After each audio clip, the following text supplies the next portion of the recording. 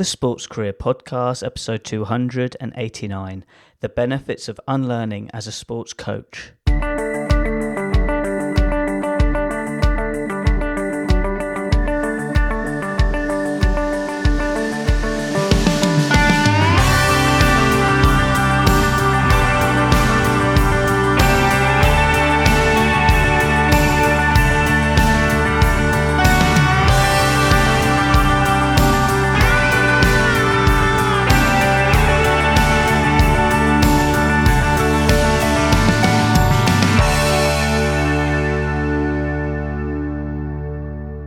Hello Sports Achiever and welcome back to another episode of the Sports Career Podcast. I'm your host Ed Bowers.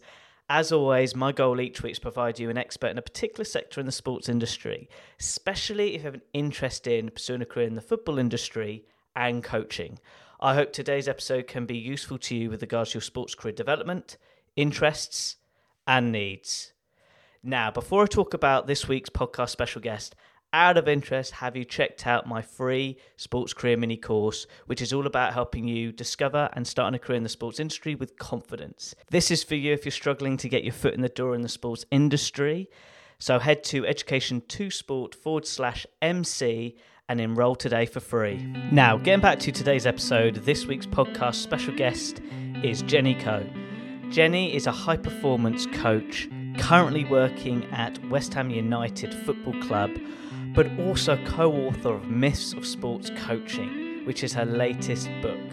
So for that reason, it's such a pleasure to have Jenny as a podcast special guest on the show, and that's when today's episode, Jenny will share her coaching career journey and explain to you the benefits of unlearning when pursuing a career in sports coaching. Jenny, it's such a joy to have you on the podcast show. Please you share to listeners your sports career journey. When did it all start? Oh, well, I'm delighted to be here. And I know it's been a long time coming, organising dates and stuff. So I'm delighted to be here and can't wait for this chat. It started with Irish dancing, Ed, diddly, back in the day. And, you know, I only mentioned this to a friend of mine in the last 6 months, and I never really saw it as a sporting environment. But on reflection, it was a really early introduction to some of the communication relationship things that underpin, I guess, why I am the way I am now. I didn't feel valued. I didn't feel the communication was good. I didn't feel, you know, it was a nourishing environment. So I quickly moved from there to the sporting world of swimming, had some interesting individual exploratory times in swimming, kind of that all falling on my own back, positive and negative outcome. Then I joined a team sport of basketball. And I loved it. And I had a lot of kind of the typical success, making the national team, winning medals, school winning championships in the early doors. And I was like, ooh, this is nice. This feels good, you know, playing in arenas, being a captain on the team. And they must have known, like, these are the cheap thrills for this one. Let's keep her hooked in.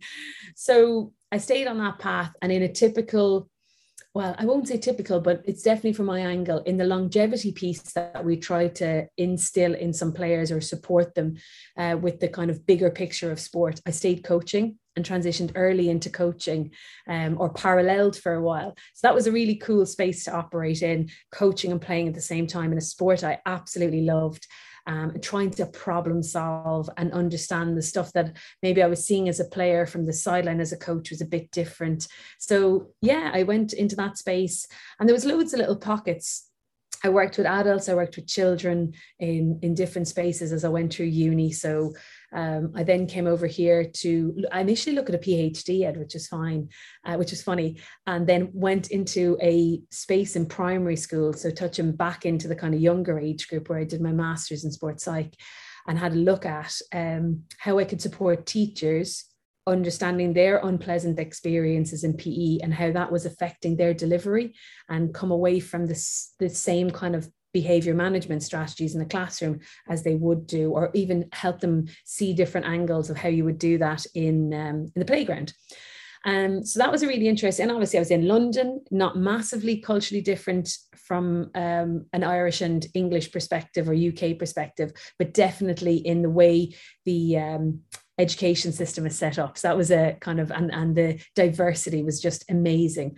So trying to navigate that space in some really tough environments. And then I ended up going to coach development kind of role. I probably had done that for a number of years beforehand, but just didn't label it as coach development. I always had people around my environments and different systems that I operated in. And I was always big on sharing, supporting, understanding kind of the new journeys for people coming in to coaching, etc.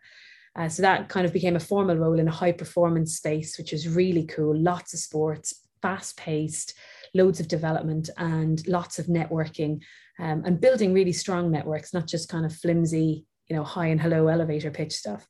And then I came to West Ham, where I am now. And that was a toe in the water for the first year. I did some kind of consultancy day a week or a couple of days a month, and then thought, you know what, I'm doing a lot of work with coaches. I really see the value over the 25 years of dressing room management, connectivity in multidisciplinary teams. So how can I come to a sport that I've never been in before? I'm not very good at, although my first touch is getting better. Let's just put that out there. To see how these fresh eyes could come into a space and be on the ground. So although I was working with coaches, as I said, it was maybe once every 2 months I go and visit them, or I'd have virtual conversations. I really wasn't immersed in a team, and I'd missed it from not being involved in basketball for quite some time since I moved to London. So yeah, that is a unorthodox whirlwind stop of the sporting journey. And there's some academic stuff along there. I mentioned the masters and stuff, and I'm doing some accreditation stuff this year to just further where I'm at in the areas of interest. So yeah, that's it. What a wonderful reply. I have to go back in time though for the tap dancing, because hear me out here. I've not shared this on the podcast, but one of my early role models was Michael Flatley. And out of interest, was it your interest with the Lord of the Dance? Like, because to me, when I was growing up, like in the early 90s, that's where like tap dancing had its sort of identity. So I'm just assuming here, but for me, Michael Flatley just brought tap dancing to like a global level. And, I'm just curious of if it was that sort of period that got your sort of toes in the water of using that sport to sort of be a platform to get into your coaching journey, which you've nicely shared. I'm just curious. Yeah, well, I mean, it's a great connection, and thanks for disclosing that and sharing that. Now you can never take that back. He's he's an iconic guy. No, but he is. Come on, I've done his research, because really quickly, like from a coaching standpoint, he used to do boxing whilst tap dancing to have the fitness. Wow. And also he was quite an entrepreneur. He used his feet to do art as well. So I've learned a lot about him. Like he's one person I'd love on the show. Plus, I think his insurance of both his legs were over 10 million per leg. So yeah, if he got injured. So yeah, anyway, sorry. That's really fascinating. My goodness. Here's me having loads of questions for you now. I was pre-Riverdance. I was pre-Lord of the Dance. It was around the corner for me. It's at the time, I can't say it was in our family, but it was very traditional in the area and an option. And it was, I don't know if it was drizzled into the school at the time, but it was definitely an easy avenue to go, do you want to do Irish dancing? Kind of everyone's doing it. Yeah, okay, I'll do it. And that's, what came of it. I imagine that the Lord of the Dance, River Dance, I mean, I've traveled the world with basketball, and I'd still say, where are you from? I'd say, Ireland. Oh, they say River Dance. I'd say, actually, I'm from Waterford, where the Waterford Crystal is. Oh, brilliant. So I found my points of reference to try and get people going, oh, that cool place on the map. You should go there. But yeah, I'd say it has, for people who are still in the Irish dancing or tap dancing world, I'd say it has just absolutely grown it exponentially with that kind of exposure. And just from a coaching standpoint, we're going deep in this area. From tap dancer, how's it supported you in your actual coaching, like with rhythm, with like teams working together in motion? I'm going a bit in depth here, but it is one of those sports when you see, let's say, 10 people tap dance, they're all in sync. It's just amazing to watch the skill element, but I assume it's like any coaching when a team is all in sync, let's say with a football team formation, it's the same thing. It's just different sport. But I'm just curious of how tap dancing may have supported your coaching style reflecting. You may not consciously know, but I'm just curious. No, absolutely. You're spot on. And I'm a big, I'm a big fan, or I share it a lot and discuss a lot around this idea that, we see the world as we are and not as it is, because it's our journey, it's our as Anna Stoddard says, biography, the skills, knowledge, behavior. So although I might not be able to initially go, it's this moment in time, there's so many things that overlap in the early days of Irish dancing and of swimming that connect into basketball, that then connect into, all the other. But the timing thing, so discipline was one that popped out immediately when you were speaking there, because it was really rigid, really autocratic, and go and stop and start and rhythmic. And you didn't have any autonomy. You just did what you were told. And then at home, obviously my parents were really, really supportive, but highly competitive as well. So we had a room which we called the playroom, and that had wooden floors down, so we'd be able to get the rhythm and the sound of the shoes on the wooden kind of floor, and there was just a stereo in the corner, and it would play the music, and you'd have to start at the exact time and lift your knee and posture. But then, does that transfer? Absolutely. Confidence, posture, timing, like for swimming, the starting off a block, the timing to the whistle or the gun at the time, and how you'd have that discipline to kind of, I guess for in swimming, look at the lines over and again, up and down, timing on the wall as you come in, counting strokes if it's backstroke from the flag, into basketball, where not just the initial tip off, but it's the timing on where the ball hits the ring, how you react.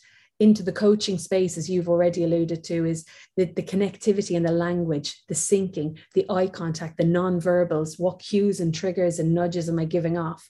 And then into coach development allowed me to have those observational skills and piece them together, but very mindful that I have my biases and lenses that I have to check and challenge. So the camaraderie, the collaboration, the safety and challenge, all of that is playing a part as I continue to build on my journey, And just with regards to the communication standpoint, you said it beautifully just then, but from a coach perspective, how have you developed your communication skills in general? Like you mentioned it really nicely with regards to you being a player and a coach. And I bet you had sort of like two minds at times going, I've got my coaching hat on, I've got my player's hat on. But just for people listening who want to start a career in coaching, like how does it develop your communication skills in general? I'm just curious on that side of things. Gosh.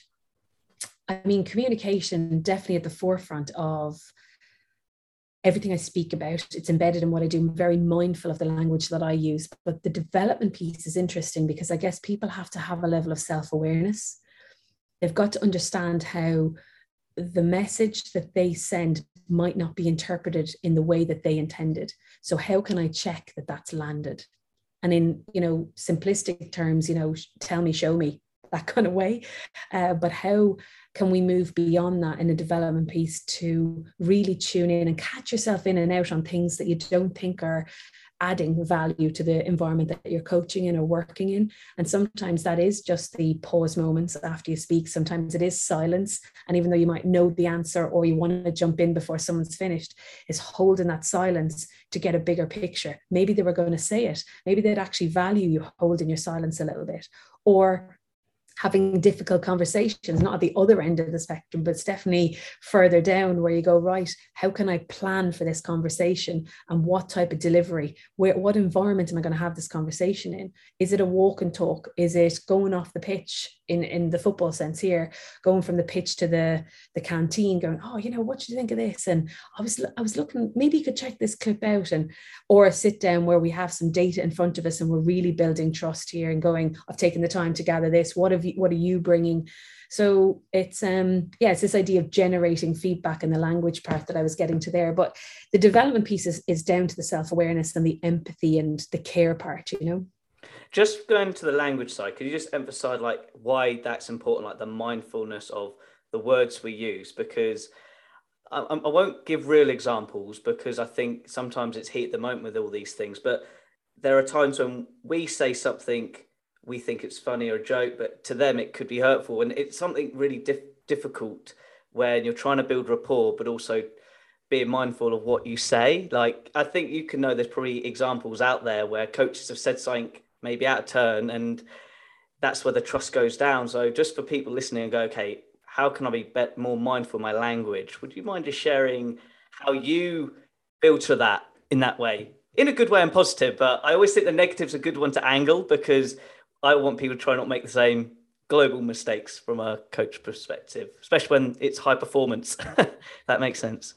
Absolutely. And if we think of like, so many things sparked off there. So around the efficiency of use of language, Nick Winkelman does a great job. Now he's in the kind of S&C part, but he speaks a lot in his books and webinars about how he's so mindful of the quick fire cues that he might give, or the influence words that he might give to emotively get someone to react to something. So it could be push, but push has a common understanding amongst people, where people put values on a wall and you've come into a building that has alumni plastered all over the place.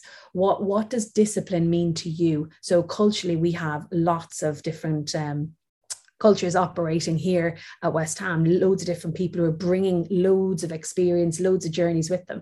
But actually, they might come from a culture where discipline is something different to what I might understand, or the manager or the wider team. So the effectiveness can be, endless if we look at what those words mean to each person.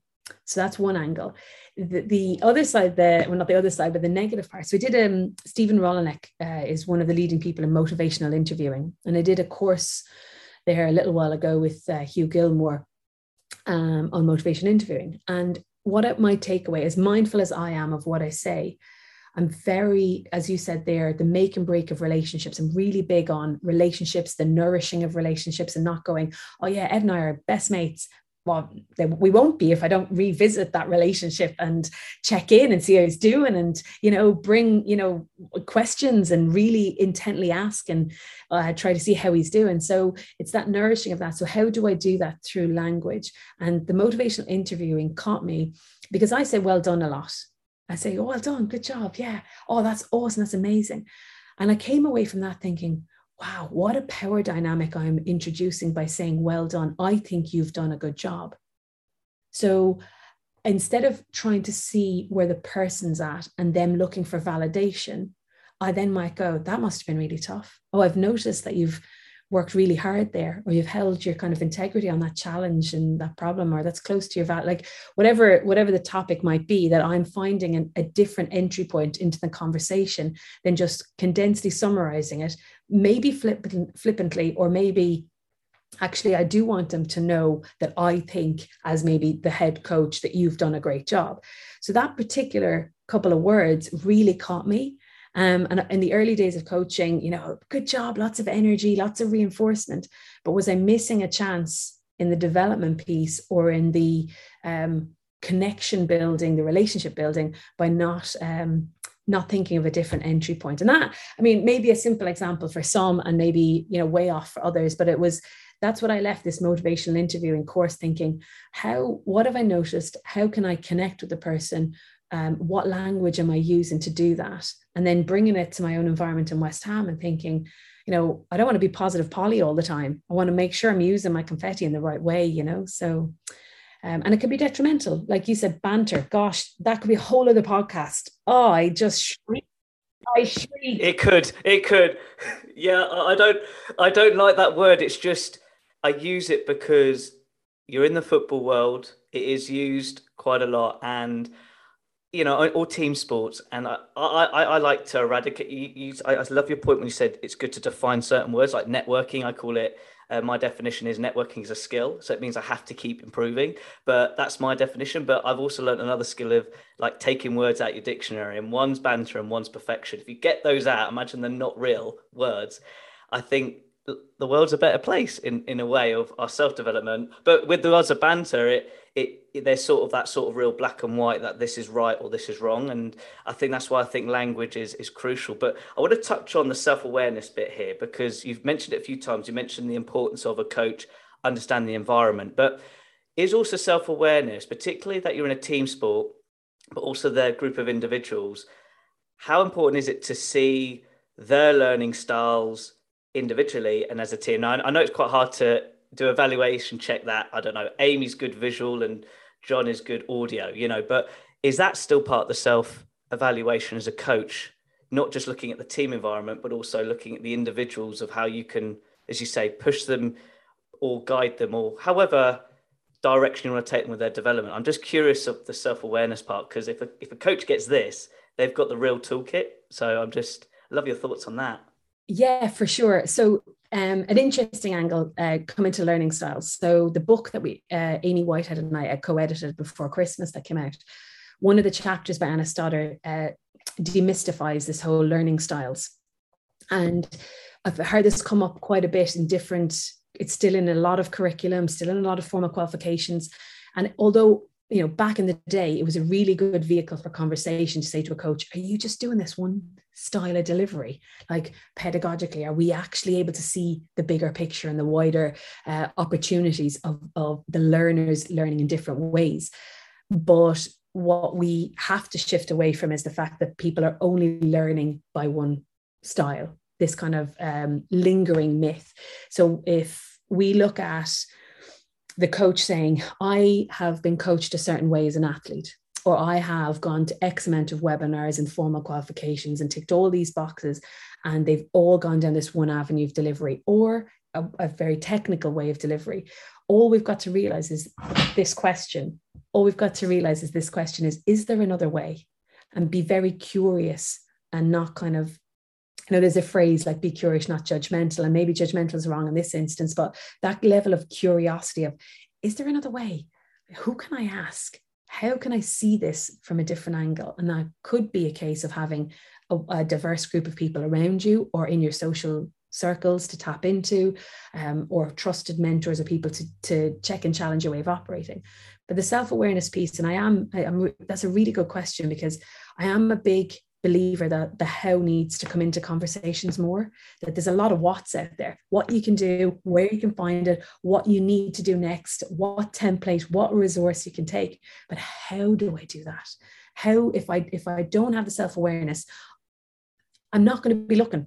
I'm not going to be thinking I'm doing something wrong. I'm not going to have a flag going, oh, I'm spot on my self-awareness, so I don't need anything. I'm nailing these conversations. They love me. This environment's brilliant. I'm awesome. Those people who are not saying that are probably more self-aware and going, oh, am I? Will I just check? So I think there's a really interesting angle around the kind of support network, how often you reflect, what that looks like, the feedback you get from people, not even in a formal 360 way where you send questions out and you get back, or you go on a course. I'm going to be a great leader, so I'm going to go on a leadership course. Well, actually, who are you as a person? Why are you doing what you do?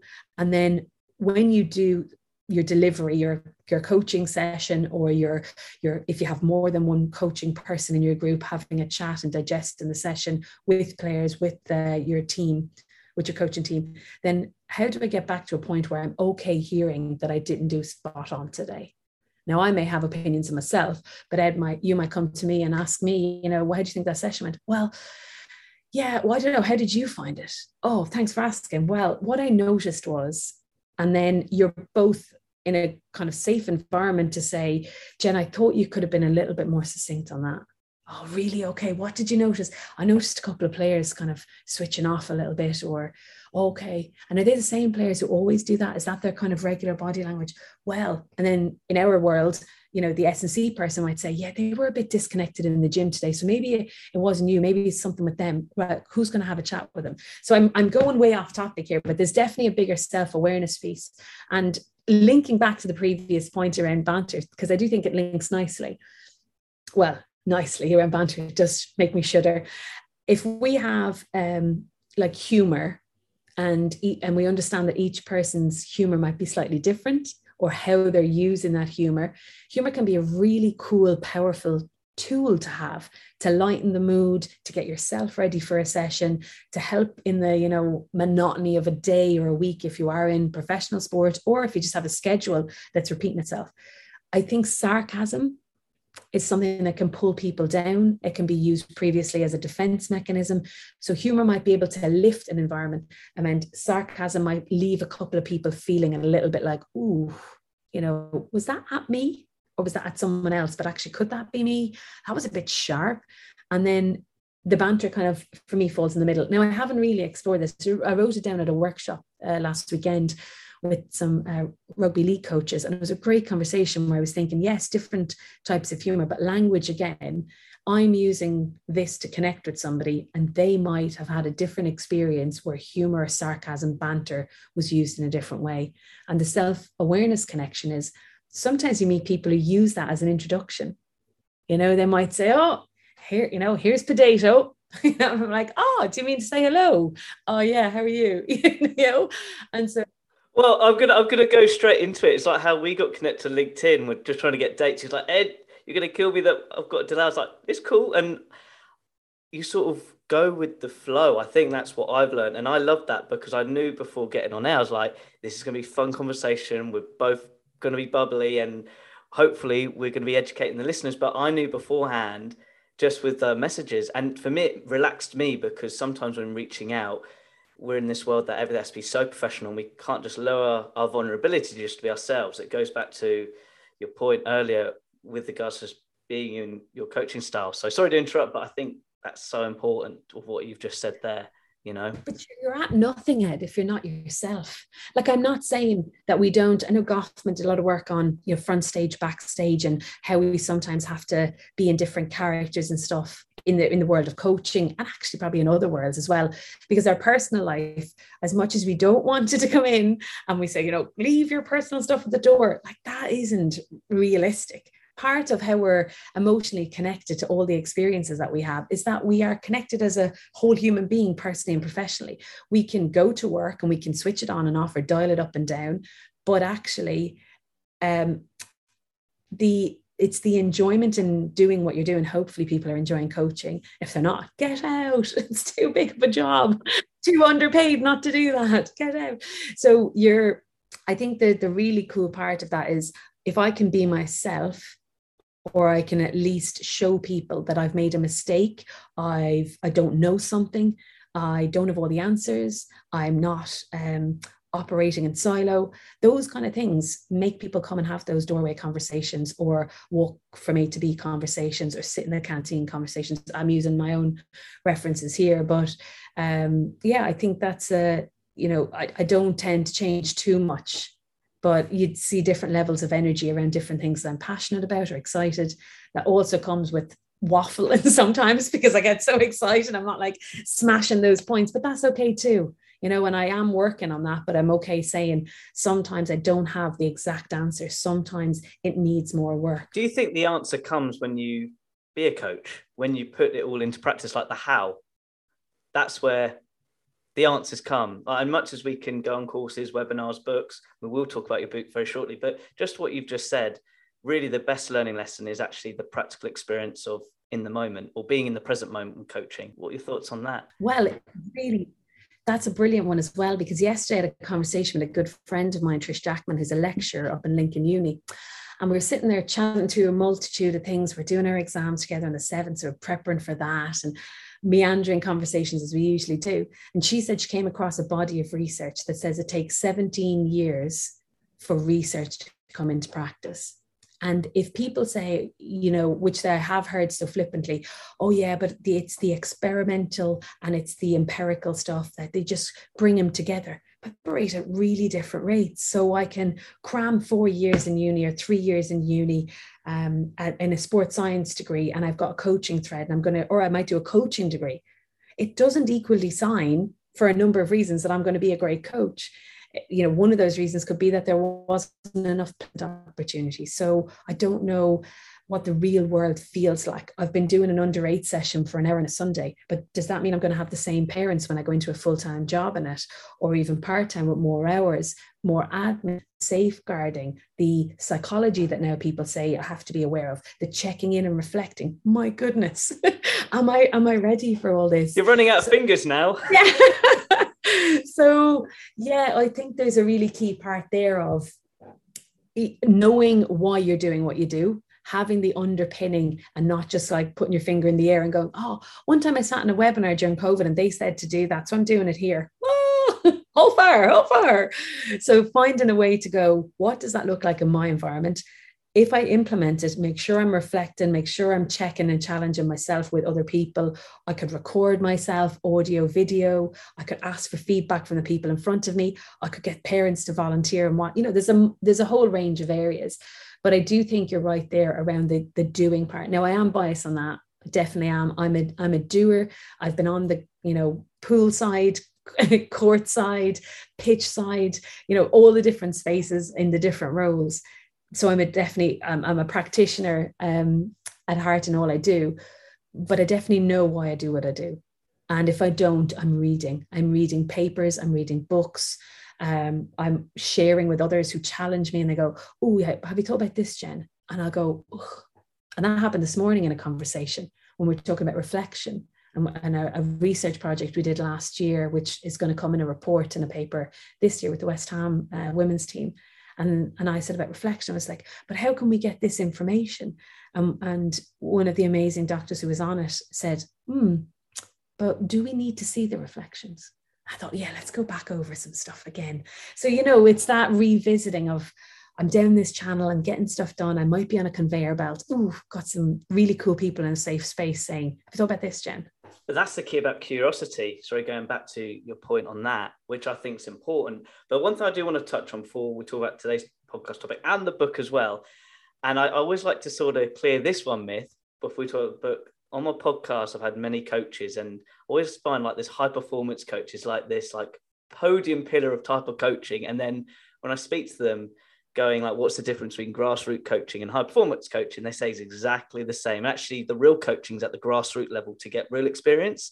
I just would love your thoughts from your experience, actually. And you mentioned it right from the beginning of like you doing some experience with schools, with PE and their behavior. Like for young coaches starting out, like starting at schools is a great way to start because you're getting the reps in. But when you're in that high performance setting, you've got your coaching sort of philosophy, of course, with curiosity, but a lot of people want to go from like starting to say high performance coach. And honestly, guys, I've had a lot of coaches and it doesn't work like that. So I want to just get real to people that starting at schools is a great way to, get that foundation right from the get-go. And I just love your thoughts of what I've said, just to clarify to any young coaches listening right now.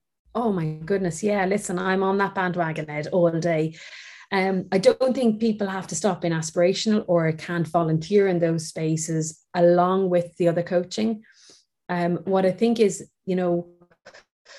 there's loads of avenues. So there's the athlete who transitions straight into coaching without having a gap and understanding the way they've coached isn't the way that they being coached to coach. So that's an exploratory space that we need to keep supporting and understanding. There's then the coach who comes in as a new coach, not necessarily age as such, but a new coach into a space, not a lot of experience, but the guy or woman who's coaching that space is, 75 years at it. And they don't really believe in CPD and they haven't brought their coaching on. So now you're observing other ways of coaching that might not be as effective. And you've got this whole grapple of, I'm a new coach. I go in to watch a webinar because I'm super eager. I'm taking all these resources. I'm learning. I'm going to workshops, but my environment is a little bit different. And it's hard to have those conversations. And not everyone's privileged enough to have a team to themselves when they come into that coaching space. And the other angle is, years and years ago, when I was back home in Waterford with the Wildcats team, we had 10, 11 coaches over a 12-year period, and they were from all over the world, and they all brought their own way of coaching. At the time, I probably didn't take on as much of the gold that was in front of me. I was a player, I was an athlete getting coached. And I was like, but last year he said this way, but this year she says this way. So I was trying to adapt, and now I see, so much value in all that. The point I'm making is those coaches at that level weren't being brought down to, and I say down only by age, to the younger age. And I'm thinking this is a golden opportunity for our head coach, who is an international coach or has experience from all over the world, to come back down to the under 12s, under 14s, and share and impart that. So then the new experienced coaches who are coming in are getting this level of excellence. And it's not saying, let me backtrack slightly, it's not saying that people who've been around the game for a long time aren't developing. I've just seen in instances across different sports, the people who, I've been coaching for 30 years. And there's that cliche, have you been doing that 1 year 30 times? Is that what we're looking at here, and complacency can kick in. So it's trying to say, well, I don't necessarily think that you can go from being an incredible athlete directly into being an incredible coach. I do think there's lots of great examples, but I think you've got to know where your starting point is, that they'll have different drivers, they'll have different levels of execution of different skills and stuff. So it's a really, really interesting space, but there's a reality check, as you've said there in the intro to this. You've got to put in the hard work and graft, and there's no shortcuts. The fast tracking has its gaps. So you may get an opportunity and you may seize that with two hands mighty, but go there with a reality check that you are on a journey. You've got to be self-aware. You've got to be reflecting a lot. You've got to have a good network around you, coach, developer, mentor, to take you on that journey, because that, that's a key part, but it's only a part. You're really now touching really quite nicely with regards to today's podcast topic then. So what are the benefits, let's say in that 30 experienced coach, like for example, what are the benefits of like unlearning to sort of relearn as a sports coach to develop? So it's all that sort of 2 steps back, 1 step forwards. I'm really curious because it's part of your book as well. And that really caught my interest because even myself, let's say podcasting, I'm like, well, Ed, I've been doing it 7 years. Okay, how can I elevate what I do than just following the same sort of rinse and repeat method? So I'm just curious of the power of unlearning. Yeah. So this is something for a long time that I found really interesting, the unlearning part. And part of me thinks that we should never unlearn. We should just find another way of doing something. And then I think some people have, maybe that's a good term for people to relate to and go, yeah, well, I've just got to stop doing that because that isn't helping me. So I'm only doing this way of delivery. I've got to find multitude of ways of doing it. So the power in that is, if you look at the common thread through all 20 chapters of the Myths of Sports Coaching book, what you have is, who are the people in front of you? Who is that person?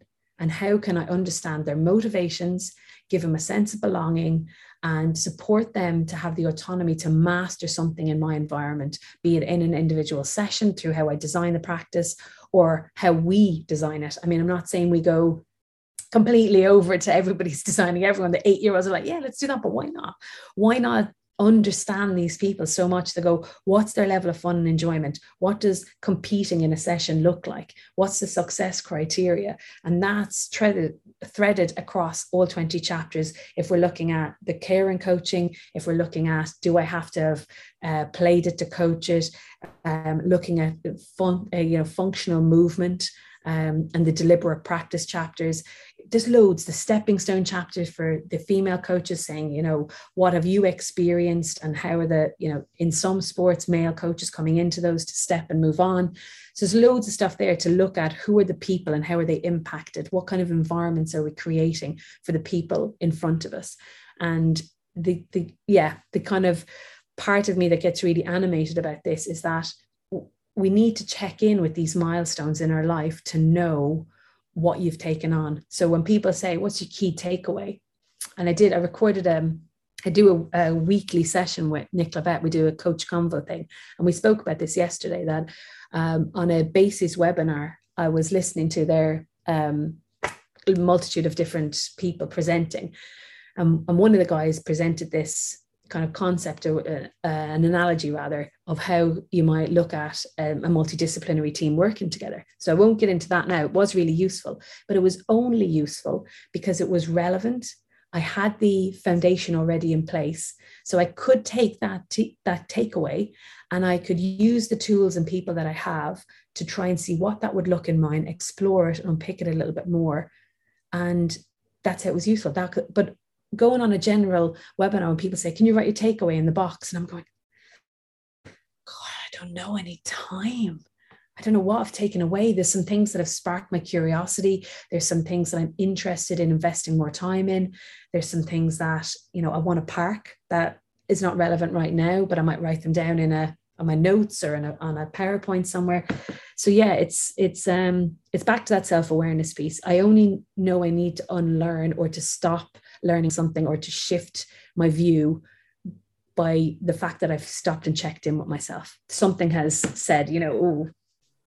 Do you think we also have got to process the information anyway? Because I'm like the same. I'm going to be really honest, everybody. They know right at the end, I say, what's your biggest takeaway from this podcast? And very rarely people reach out. And I just thought just now you triggered it. When you've listened to an hour podcast, there's so much going in your head that you probably need to sleep on it to process it, and then you make that decision. I spoke to another coach called Fritzi, who's the under-17 Germany coach, and when she makes a decision, she tries to sleep on it and then makes the decision the next day, like then being sort of what's the word I'm looking for, like making a quick decision, sort of instinct, then like making like a clear decision, if that makes sense. So going back to your point, is it we need time to process information before unlearning for that next step? Is that what you sort of mean as well?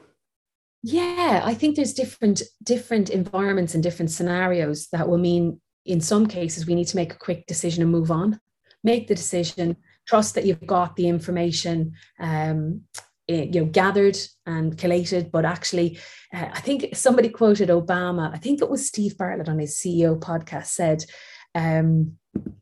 he had been listening to something with Obama, or he was interviewing someone who referenced him, and he said, I had so many things to consider when I was making decisions that if I felt I had 51% right, I made the decision. Now, I know we're talking about, the president of the United States, but if we look at like, how much information do you actually need? What's your gut telling you? What is the data? What are the people around you? What's the reaction in the environment to the situation that you might need to make a decision about?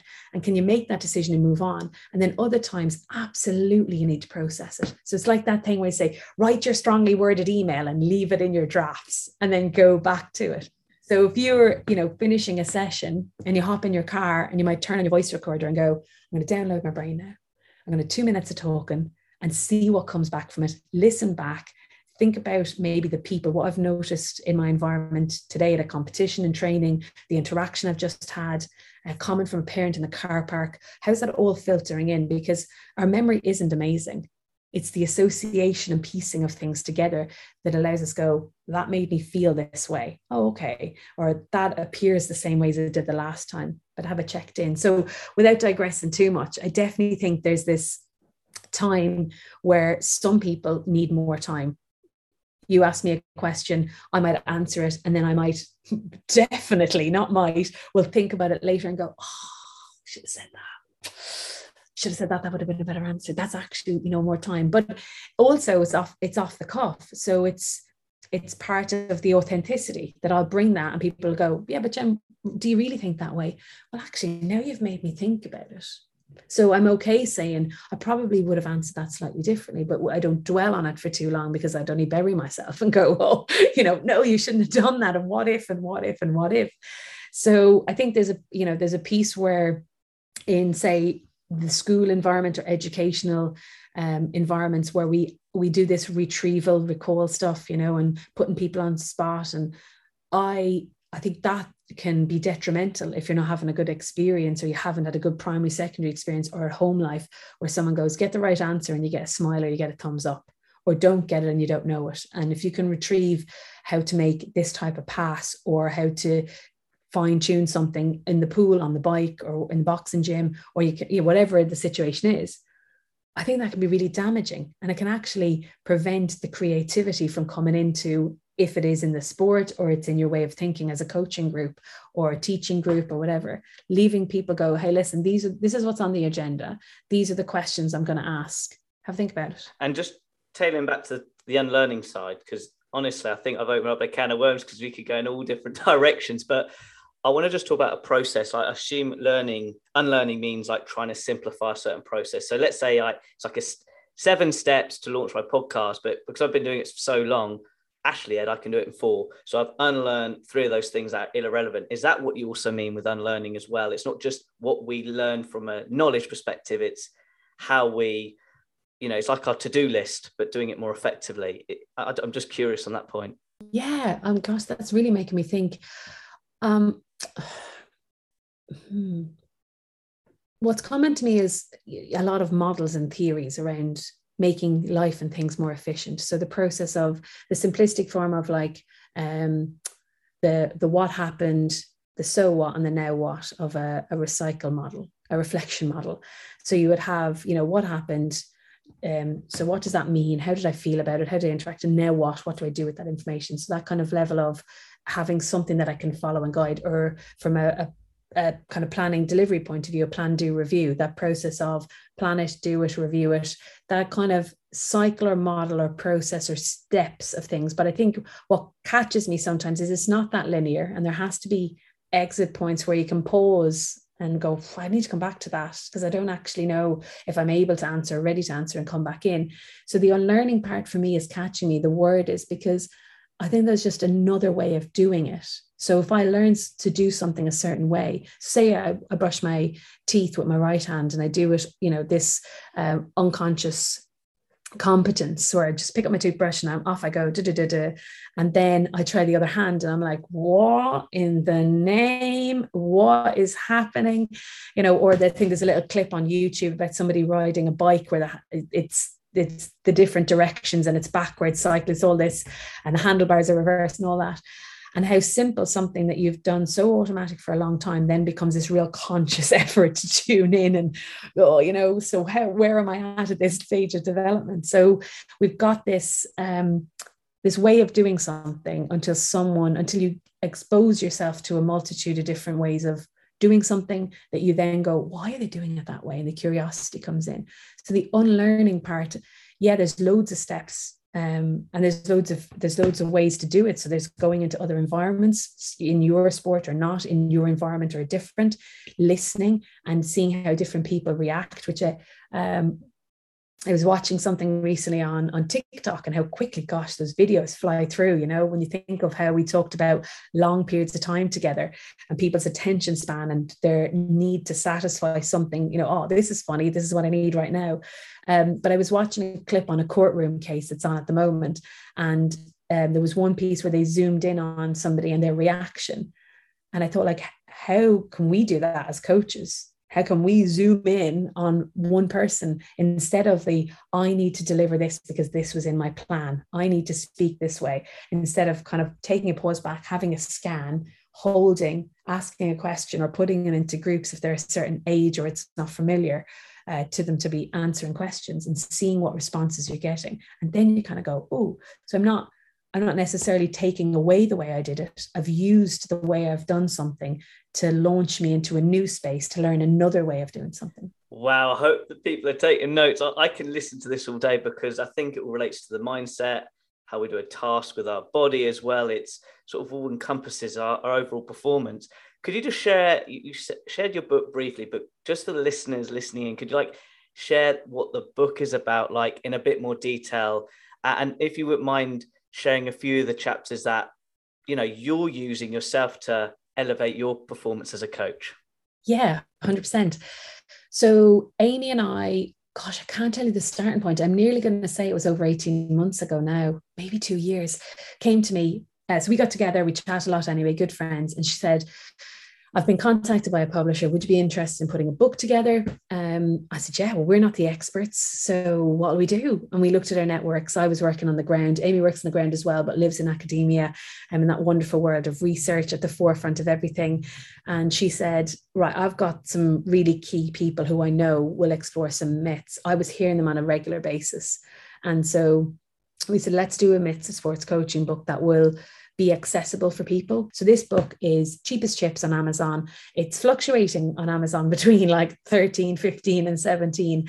And it's on, in a bulk buy, it's on the publisher's website, Sequoia. But that was important for us. The cost of the book, the feel of the book, the experts. So there's 32 contributors across the book from 12 different countries. So that level of diversity was at the forefront. People who are practitioners on the ground, academics, sharing all of their research with the myths that they've come across. So I was able to go to coaches, the wider audience of people going, yeah, but learning styles, Jen, listen, I just did my level 2 there 2 years ago. It is a thing. And we're going, wow, we've got some researchers who've done a whole heap of stuff. We're going to bring this right back to you. So anyway, the book came magically, and it's been amazing, the feedback. And I mean, Amy and I are not millionaires on this book. This is, it wasn't the driver, to go off and buy many, many houses off the book or whatever. It was really to hear that we could hear from coaches, teachers, some athletes, some people getting into coaching, some students, loads of students, some performance directors in their governing bodies saying, this has made a difference. this chapter has been a pivotal point of a conversation that we've had. Somebody posted yesterday, a teacher, this is great. The couple of chapters that they screenshotted around kind of the functional and fundamental movement chapters and this whole idea of ecological dynamics theory. Oh, great. I can't wait to share this with the other PE teachers. This is great for teachers. And I thought, amazing. We're only 6 months into the release, but yet there's people bringing it back when they've had a chance to, as they say, pick it up and put it down. So the 20 chapters allow you to go, what do I need right now? What did I hear the other day? I'm going to pick it up and I'm going to put it back down again. And the last part, which, and I can go through some chapter headings, the last part that was really interesting was we put a QR code, because I'm a big people's person, shock horror, you will never have guessed. And people can now scan at the start of the chapter the QR code that brings up a YouTube link of the authors or author of the book sharing, you know, their research, a synopsis of the chapter, but the person, the people connect. I'm not, you know, I can now go off down, you know, a Swanee Avenue and look up Colin Cronin's work in care and coaching and go, oh yeah, he talked about that in the little clip. And I didn't really see that in the chapter. So that's brilliant. That's an extra benefit of that. And then they've extended their time to say once a month from now until November 2023, each chapter author or authors are going to give us a free hour at the end of each month. So the last Wednesday of every month. So next Wednesday, Colin Cronin is going to do an hour webinar free of charge, exploring his chapter, his research, the myths. And I think it's, you know, it's just fantastic. And we've got people every month thereafter until November sharing. And we've had Anna on already. We had Diane Culver, Don Vincent and Tiago Duarte calling in from Canada, talking about communities of practice and landscapes of practice. So we've got everything in there. We've got, not everything, because there is a part 2. Oh, disclosure. But yeah, there, you know, we had enough to rock and roll nice and early, and then there'll be more in the next book that comes out. But we've covered the deliberate practice term, we've covered fundamental movements and all the myths around that. We've covered, I've mentioned a couple already. Parents are in there as well. Nutrition myths are in there. Practitioner side of things with sports psychologists. So we've got 3 active sports psychologists in different environments sharing their experience and the myths that they've faced when they go to different environments and say, oh, you're going to solve this problem because you're the psych. So yeah, there's gold in there. I won't spoil it. I won't spoil anymore.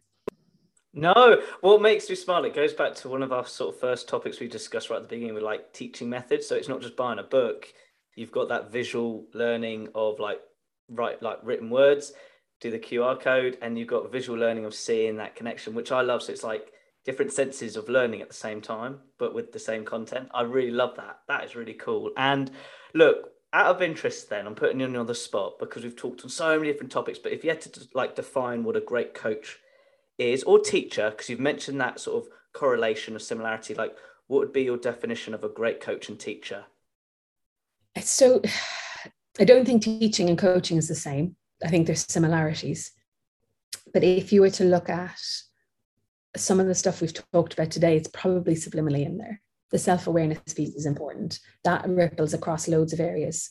If you have a why behind what you do without getting very Simon Sinek on us, I think if you can revisit that and really ask yourself, is this a priority? Then the care will come in, the empathy will come in, the willingness to develop yourself, which is a self-awareness piece.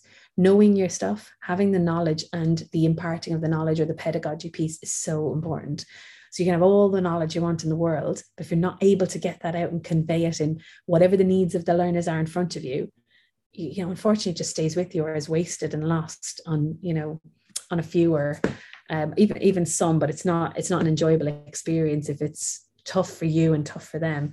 I think there's got to be a curiosity sharing kind of mentality in there, even if the sport is just a one-to-one. And in some cases, we know that team sports are made up of individuals. So we've got this opportunity for you to be curious as to why, seek to understand. As I think Stephen Coe-The quoted that, but you know, I'm trying to understand why. So somebody comes with his absolute rage at me, what's really going on? Why have they done that? And then there's a right and wrong way with standards and stuff. But really, at the first instance, what's happened? What's going on here? So we've got the care, we've got the empathy. You need to be organized and plan. You really do. Like at the end of the day, I'm not saying that I've seen coaches in all different sports have really meticulous, granular detail in their planning, and then others have it a little looser. So I'm not saying around that, but they've planned for the delivery of the session, the balance within the session, the momentum, the breaks. So this idea that all the athletes might not want to be drinking at the same time in team sports where they say, go get a drink. Well, what if somebody needed to drink a little bit earlier? Or, we're looking at an age group in the autonomy part. But I think, knowing your stuff, knowing why you're doing what you do, like I mentioned some theories and models probably intertwined there, but it is important that people understand some of the really key underpins of motivation in athletes, that they have good signposting for the athletes. And this all comes under that knowledge piece, I think, both of the technical, the tactical execution, the relationship building, coach-athlete relationship stuff. Sure, listen, it could be endless. Look at me waffling on here, but there's some. The great coaching part has three components for me. It's what does it look like? What does it sound like? And what does it feel like? And you can do that from any angle. So if I'm a parent and I don't know, or if I'm a student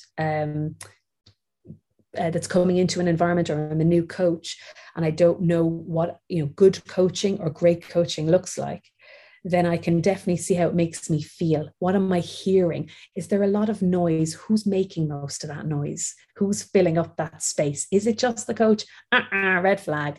And then the other side is, so see, hear, feel. Yes, see. Are you seeing long lines if it's an evasion sport and somebody's at the end and they go, oh, that kid's naughty. Oh, that kid's bored. That kid's not naughty. That kid's bored.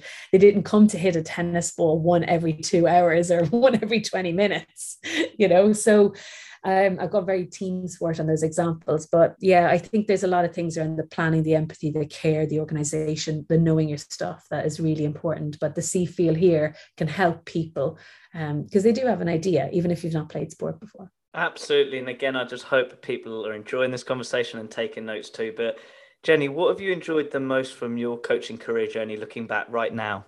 I probably would struggle to pick out a single moment. As I mentioned earlier, the emotions are a big part. They help me learn quite a bit. And I say a lot about environments and stimulus and experience. And I can say it's a particular event, but it was really the people that made those events for me. It was the people, the love, the care, the excitement, the fun within those. It doesn't mean that, and I say this often, when we think about fun and enjoyment, it doesn't mean that we look for smiles and then we tick the box. Oh, they're smiling, they're having fun. It's this achieving your goal. It's the moments in my career where I've been so fortunate to be surrounded by incredible people, infectious people that give you this boost of energy, help you see things in a different way. People who took me under their wing and said, yeah, I'll take you through this. I'll help you navigate this space.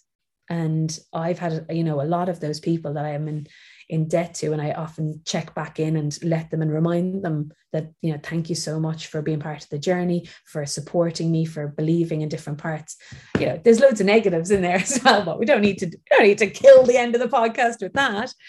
But those have, I could easily, as well as people sometimes do, where you have your typical measures of success, say, oh yeah, I went to a World Games twice in this place and that was amazing. But again, it was the people in the buildings that we stayed in. So our Ireland block, or the teams we played against, or the assistant coach having great one-to-ones after one particular tough loss. I remember those snapshots. Yeah, so yeah.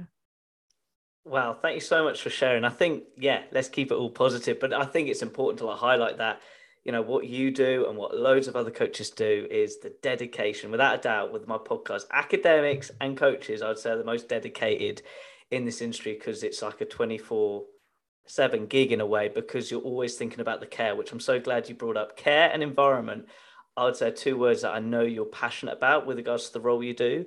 And I'd like to finish with an inspirational question. And please, you've shared so much here, case studies, theories, processes. But with regards to pursuing a career in the coaching industry, because you've shared the different sort of journey now, for the listeners listening in, we've talked about the grassroots, talked about the high performance, but with regards to pursuing a career in coaching, like what would those three qualities be? And feel free to recap, but just for somebody to take action afterwards, they've got those qualities in place. Something my granddad said to me years ago. He said, it's easy to ask for forgiveness over permission. So I'd say be bold. Be bold, ask of people, I think bold probably, I don't mean be naughty, but like be bold, ask those courageous questions, offer your time out to other people and step into those spaces. Courage, I think, is probably the best way of be bold, be courageous, and be present in those rooms, ask those questions and have the confidence to do that. I'm not a big fan, as I say it there, of saying be confident, because I think that, that's people's journey and their different experiences. And, but I do think that space there around stepping into something that's new, having the courage to do that, following your passion, all under that bubble. In order to do that, I think you need to know your stuff.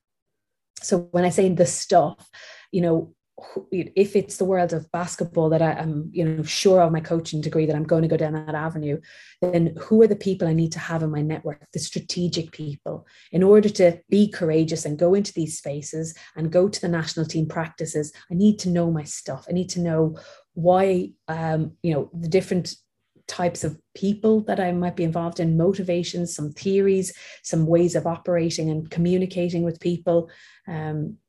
Because that's really important. It isn't all about the tech tack, it's about the connection. But that mushy together, I think, is really nice. Mushy together, that's not even a word. But anyway, marrying that together, I think, is helpful. And to be able to have that package, not a ready-made package, but your stuff and you can have a conversation with someone and then learn and then add to that each time, as we say, the toolkit. I think self-awareness, I'm going to go back to it. We've mentioned it a good few times. Yeah, I think the other two things I've mentioned there will probably come under that umbrella anyway. But that's in all the other stuff I said about the great coaching and all the other stuff that we've mentioned already. I think if I'm self-aware and I'm developing myself, I have a plan, I'm developing the plan, I've got a network of people, I'm growing, all of that. The other two areas of being courageous and asking questions of people, putting yourself in those vulnerable spaces, I think those kind of three things are the way to go. Because if you know your stuff and you go into those spaces, opportunities happen and there are doors open. Absolutely, particularly being brave right from the get-go. Wow, what a lovely conversation. I hope the listeners have enjoyed it as much as I have.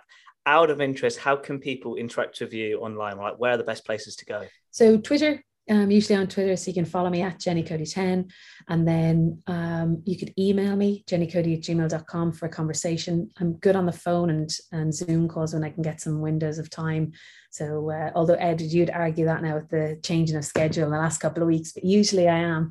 And as I said, I'm a people's person, so it's probably picking up the phone and just, when you do connect with me, just pick up the phone and we'll have a conversation. That is great to all the listeners listening in. All those links will be on my website with regards to this blog post, with regards to the podcast. Jenny, it's been such a joy chatting with you today. Thank you very much. Thanks for having me.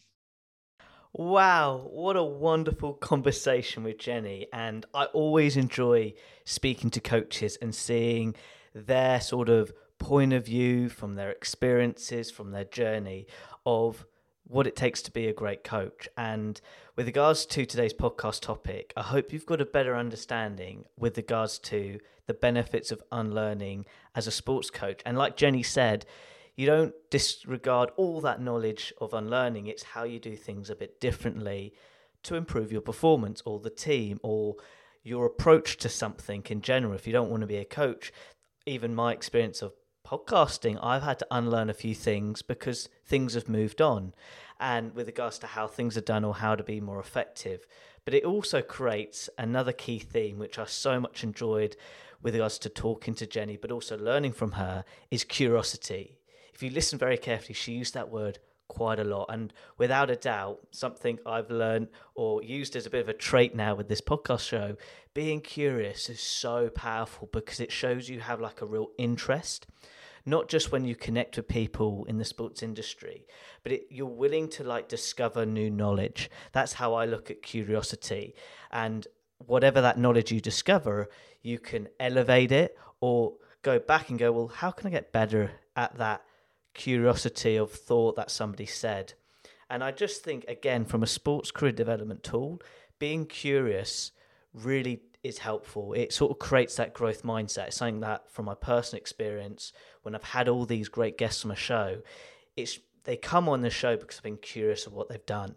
And for example, it's like the book with Jenny, understanding the myths, but understanding, let's say, the importance of language, which we discussed in this conversation. It got me more curious of being more mindful what I say at the end of each podcast as a sort of review of my learning lessons, but hopefully your learning lessons too, with regards to if you want to be a coach or if you just want to be a better human being in how you communicate effectively, but also tapping into the different learning styles. So there's a little example of my curiosity of having Jenny on the show. But most importantly, what I so much enjoyed is Jenny's character. You could just hear the tone of her real interest in being a coach, but also her drive in being a better coach and what she does, questioning things where she speaks to colleagues or a network to make processes better, her coaching better. But it was her attitude which I just enjoyed the most, to be honest, like this whole conversation, which created that real great energy of me leveling up my type of coaching style or how I educate through this mic to you guys who are listening in right now. So I hope, again, you've got a better understanding of the benefits of unlearning. But from a sports career development standpoint, I hope you put those career tips right at the end with regards to what it really takes to be a coach from a quality standpoint. And without a doubt, being bold is so important because it puts you out there and it actually gets you out of your comfort zone, which is key as well. Because the one thing I've learned about coaching, it's a skill set. When you master it with that type of audience you're coaching, if it's a young footballer who's 9 or a footballer who's 19 or 29, you will learn so many skills of how you communicate with that type of player at that type of age group with regards to being an effective coach. So look, I really do hope you've enjoyed this podcast chat. Make sure you subscribe and leave a honest review of feedback of this show. And most importantly, put this podcast into action right now and make it happen. Now, as always, at the end of each podcast episode, I'd like to finish with an inspirational quote from my guest speaker. Jenny said, "Be bold, ask courageous questions, and have that self-awareness, because that is key to being a great coach."